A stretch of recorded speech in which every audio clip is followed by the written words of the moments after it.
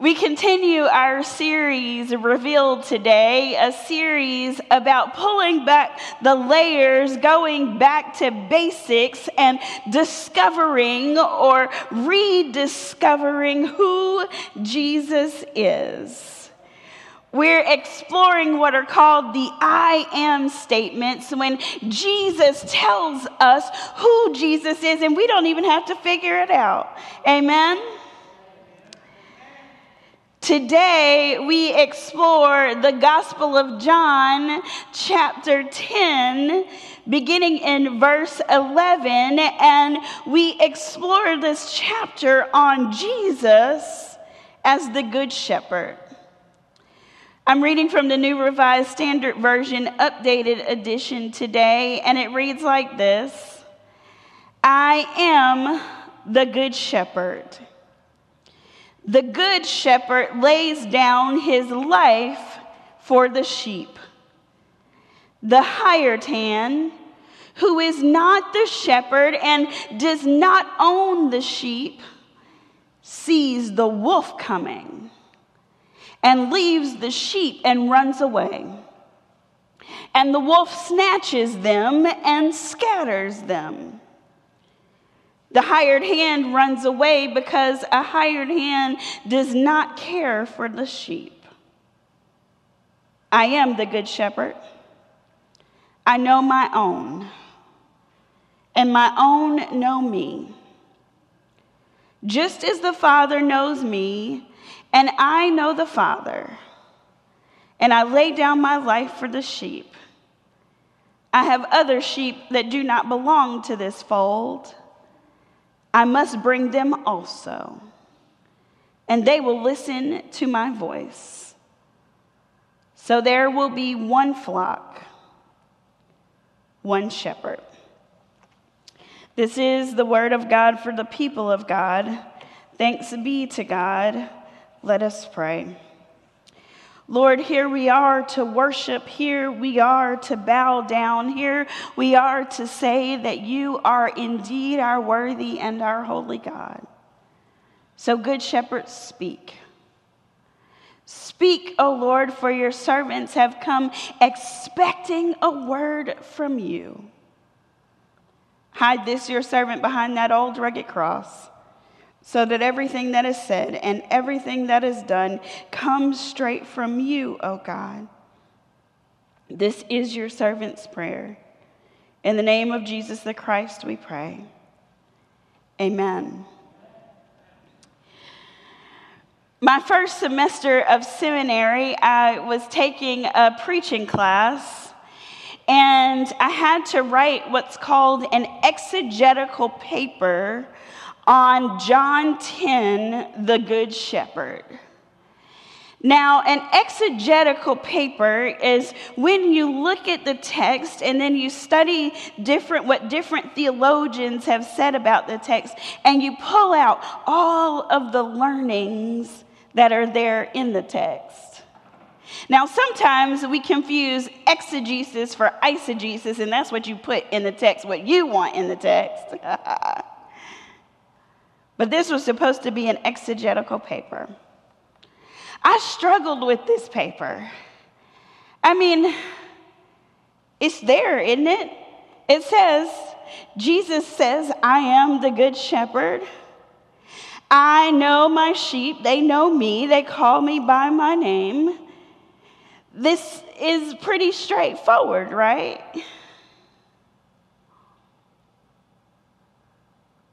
But when I got my paper back, there was a note written by my teaching assistant in red ink. And it said, but what is a shepherd?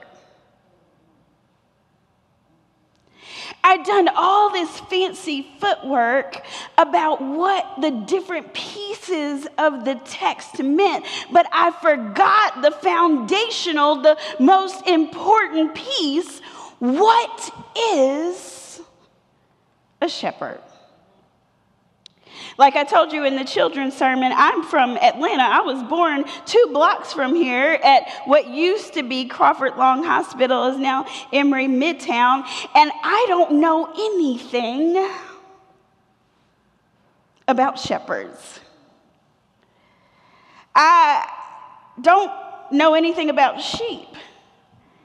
I don't know how flocks work. I know that my dog tries to shepherd me sometimes, and he tries to make me go where he wants me to go, because Yorkies are bred to be sheep herding dogs. But that's about it. I don't even know if we have sheep at the zoo here in Atlanta. Does anybody know? And yet, this person was asking me to be clear about something that I didn't know anything about. So I had to go back and look it up. And, Google was sort of a thing, but it wasn't the thing at that time. And so I had to go to the library. We spent a lot of time in Pitt's theology, when I was at Candler. And I went and I just looked up shepherd. And I found out that shepherds are the lowest of the low.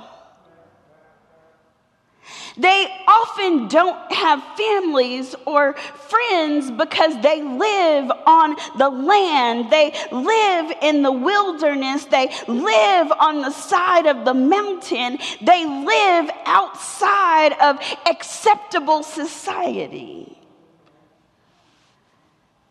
When they die, often people don't know that they have died because they just disappeared. They find out that they have died because the sheep are wandering around all by themselves.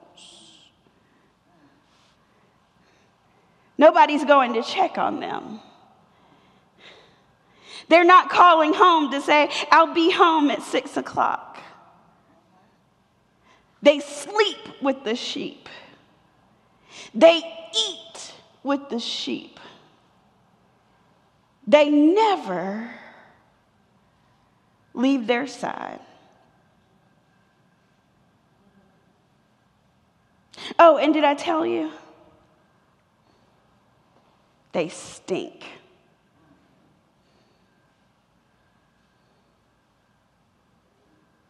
Shepherds are not people that others look up to.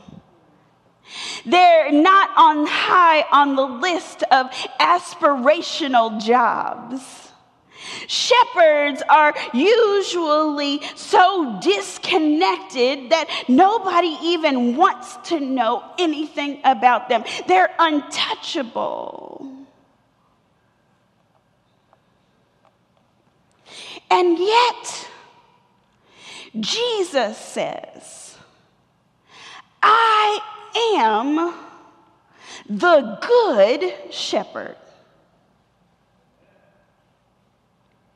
Jesus could have said, I am the shepherd.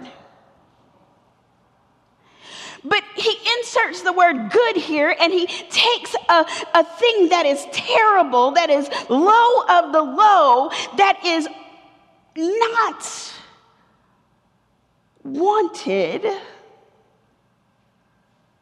He flips it on his head and he makes it a good thing.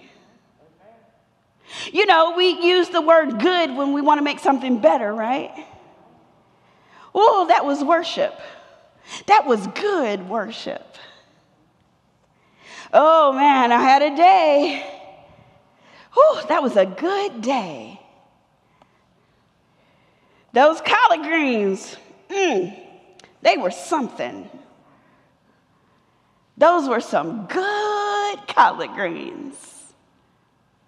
See, when you insert the word good, it takes something, it flips it on its side, it elevates it, and it makes it something that maybe somebody else might want.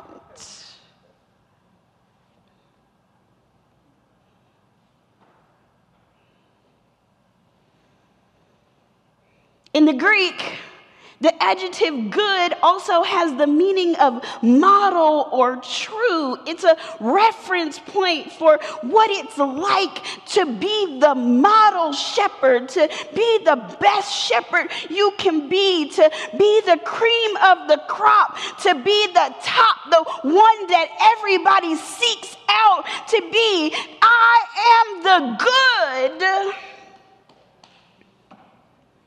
shepherd.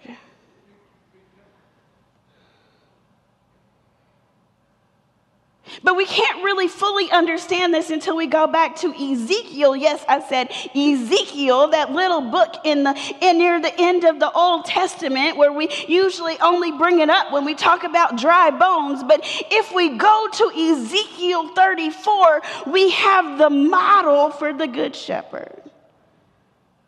Ezekiel 34:11 says, "For thus says the Lord God, I myself will search for my sheep and will sort them out. As shepherds sort out their flocks when they are among scattered sheep, so I will sort out my sheep. I will rescue them from all the places to which they have been scattered on a day of clouds and thick darkness. I will bring them out from the peoples and gather them from the countries and bring them into their own land, and I will feed them on the mountains of Israel, by the watercourses, and in all the inhabited parts of the land. I will feed them with good pasture, and the mountain heights of Israel shall be their pasture, and there they shall lie down in good grazing land, and they shall feed. I myself will be the shepherd of the sheep.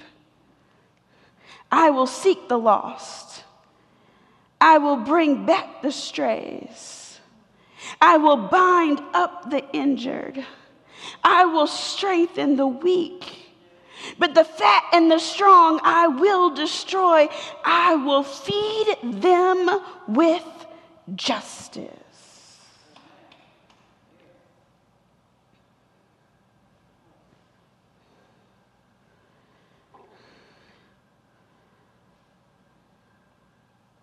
I might not know anything about shepherds, but the people who would have heard Jesus talking that day, they would have known a whole lot about shepherds. They would have known all the things about shepherds. They were used to seeing the shepherds on the side of the mountain. They were used to smelling the sheep and the shepherds. They were used to all of the noise at night of the sheep being gathered up and put to bed. They would have known everything about shepherds, and what they would have known would not have been good.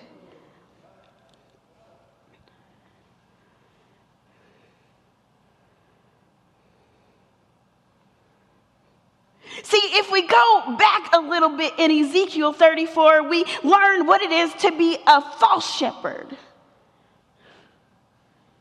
You shepherds of Israel who have been feeding yourselves. You clothe yourselves with wool. You slaughtered the fatted calves. You do not feed the sheep. My sheep were scattered.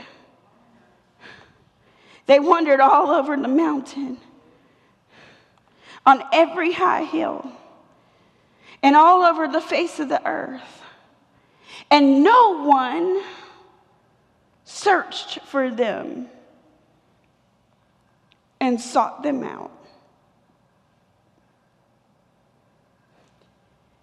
Ezekiel continues to say, "So I will take the shepherds and separate them. The false shepherds and the true shepherds. The bad shepherds and the good shepherds. The selfish shepherds and the selfless shepherds." So when Jesus shows up and Jesus gathers the people and he says, I am the good shepherd, these folks understand what he's saying. Except they don't. He says, I'm putting these in plain language so that you will understand, and still they miss it. Is Jesus with me or not? Does the Lord care about me or not? Life is hard right now, preacher, and you're telling me that the Lord is the good shepherd? Well, where is the shepherd?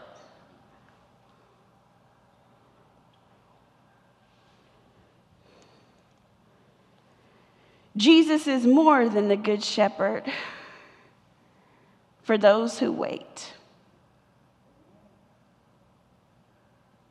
See, we can't fully understand this good shepherd image until we get to the very first part of John, which says that Jesus is the gate. The gate is a place where the sheep are protected. It's a place where the shepherd gathers the sheep so that the shepherd can make sure that they won't be attacked by wolves and anything else that's out of there, except the sheep are hard-headed and they don't want to hang out in the gate.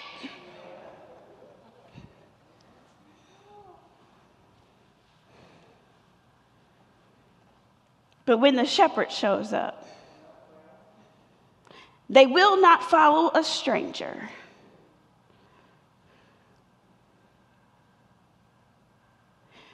But they know the voice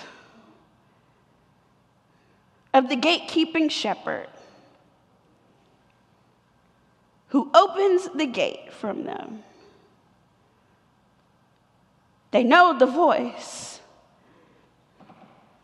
of the one who tries to protect them from the wolf. They know the one who gathers them after they've been scattered. They know the one who leaves them and goes after the one that is lost.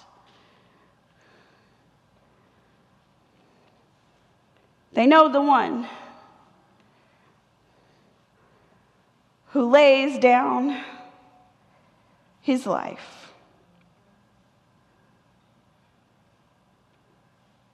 Who gives it on his own accord because he loves them. So I have a question for you today.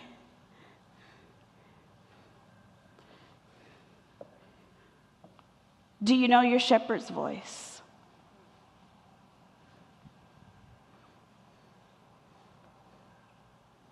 And when the shepherd calls, do you come? Do you willingly gather inside the gate?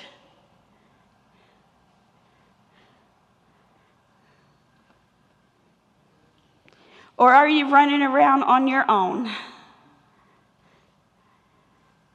and then trying to figure out why life is so crazy?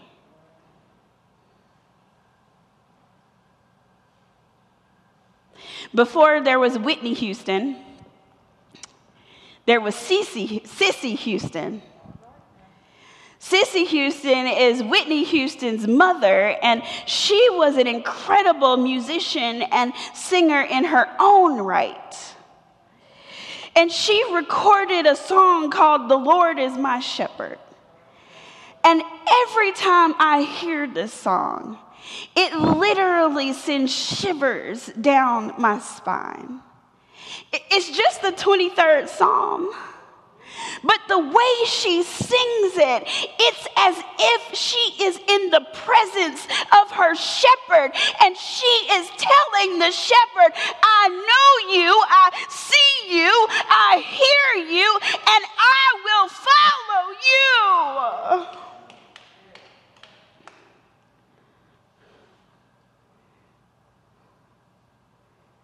She says, the Lord is my shepherd. I shall not want. He maketh me to lie down in green pastures.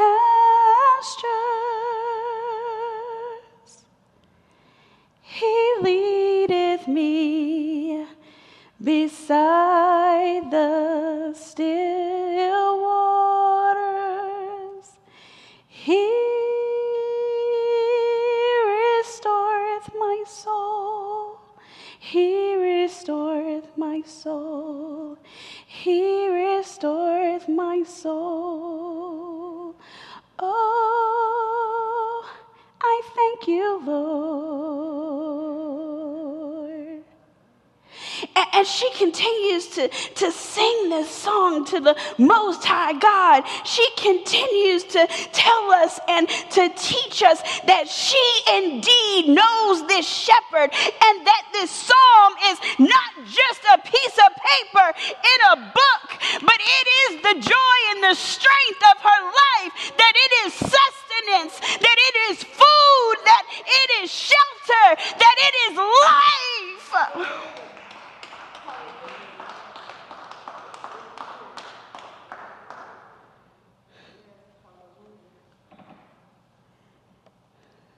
It wasn't until I listened to this song very closely that I realized that everything that's happening in the 23rd Psalm is in the present tense. It is right here and right now. You don't have to wait for it. It's already yours. Do you hear the voice of your shepherd?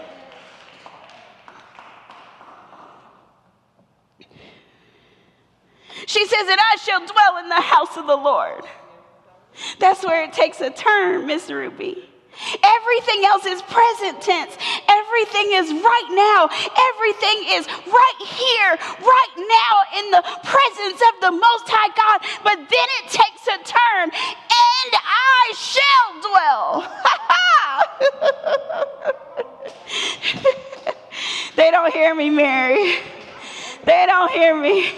They don't hear me this morning. I shall dwell. So no matter what's going on right now, it doesn't matter how crazy things are right now. It doesn't matter how many people are getting shot. It doesn't matter how many people have cancer. It doesn't matter how many people are dying. The promise is that we shall dwell in the house of the Lord.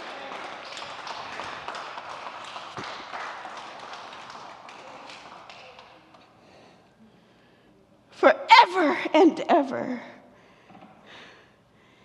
and ever and ever. Amen. Amen. Amen. Wonderful Counselor, mighty good Shepherd, I love the Lord. Do you hear him? Do you follow him? Do you trust him? In the name of the Father, the Son, and the Holy Spirit we pray. Amen. Amen. Amen. Amen.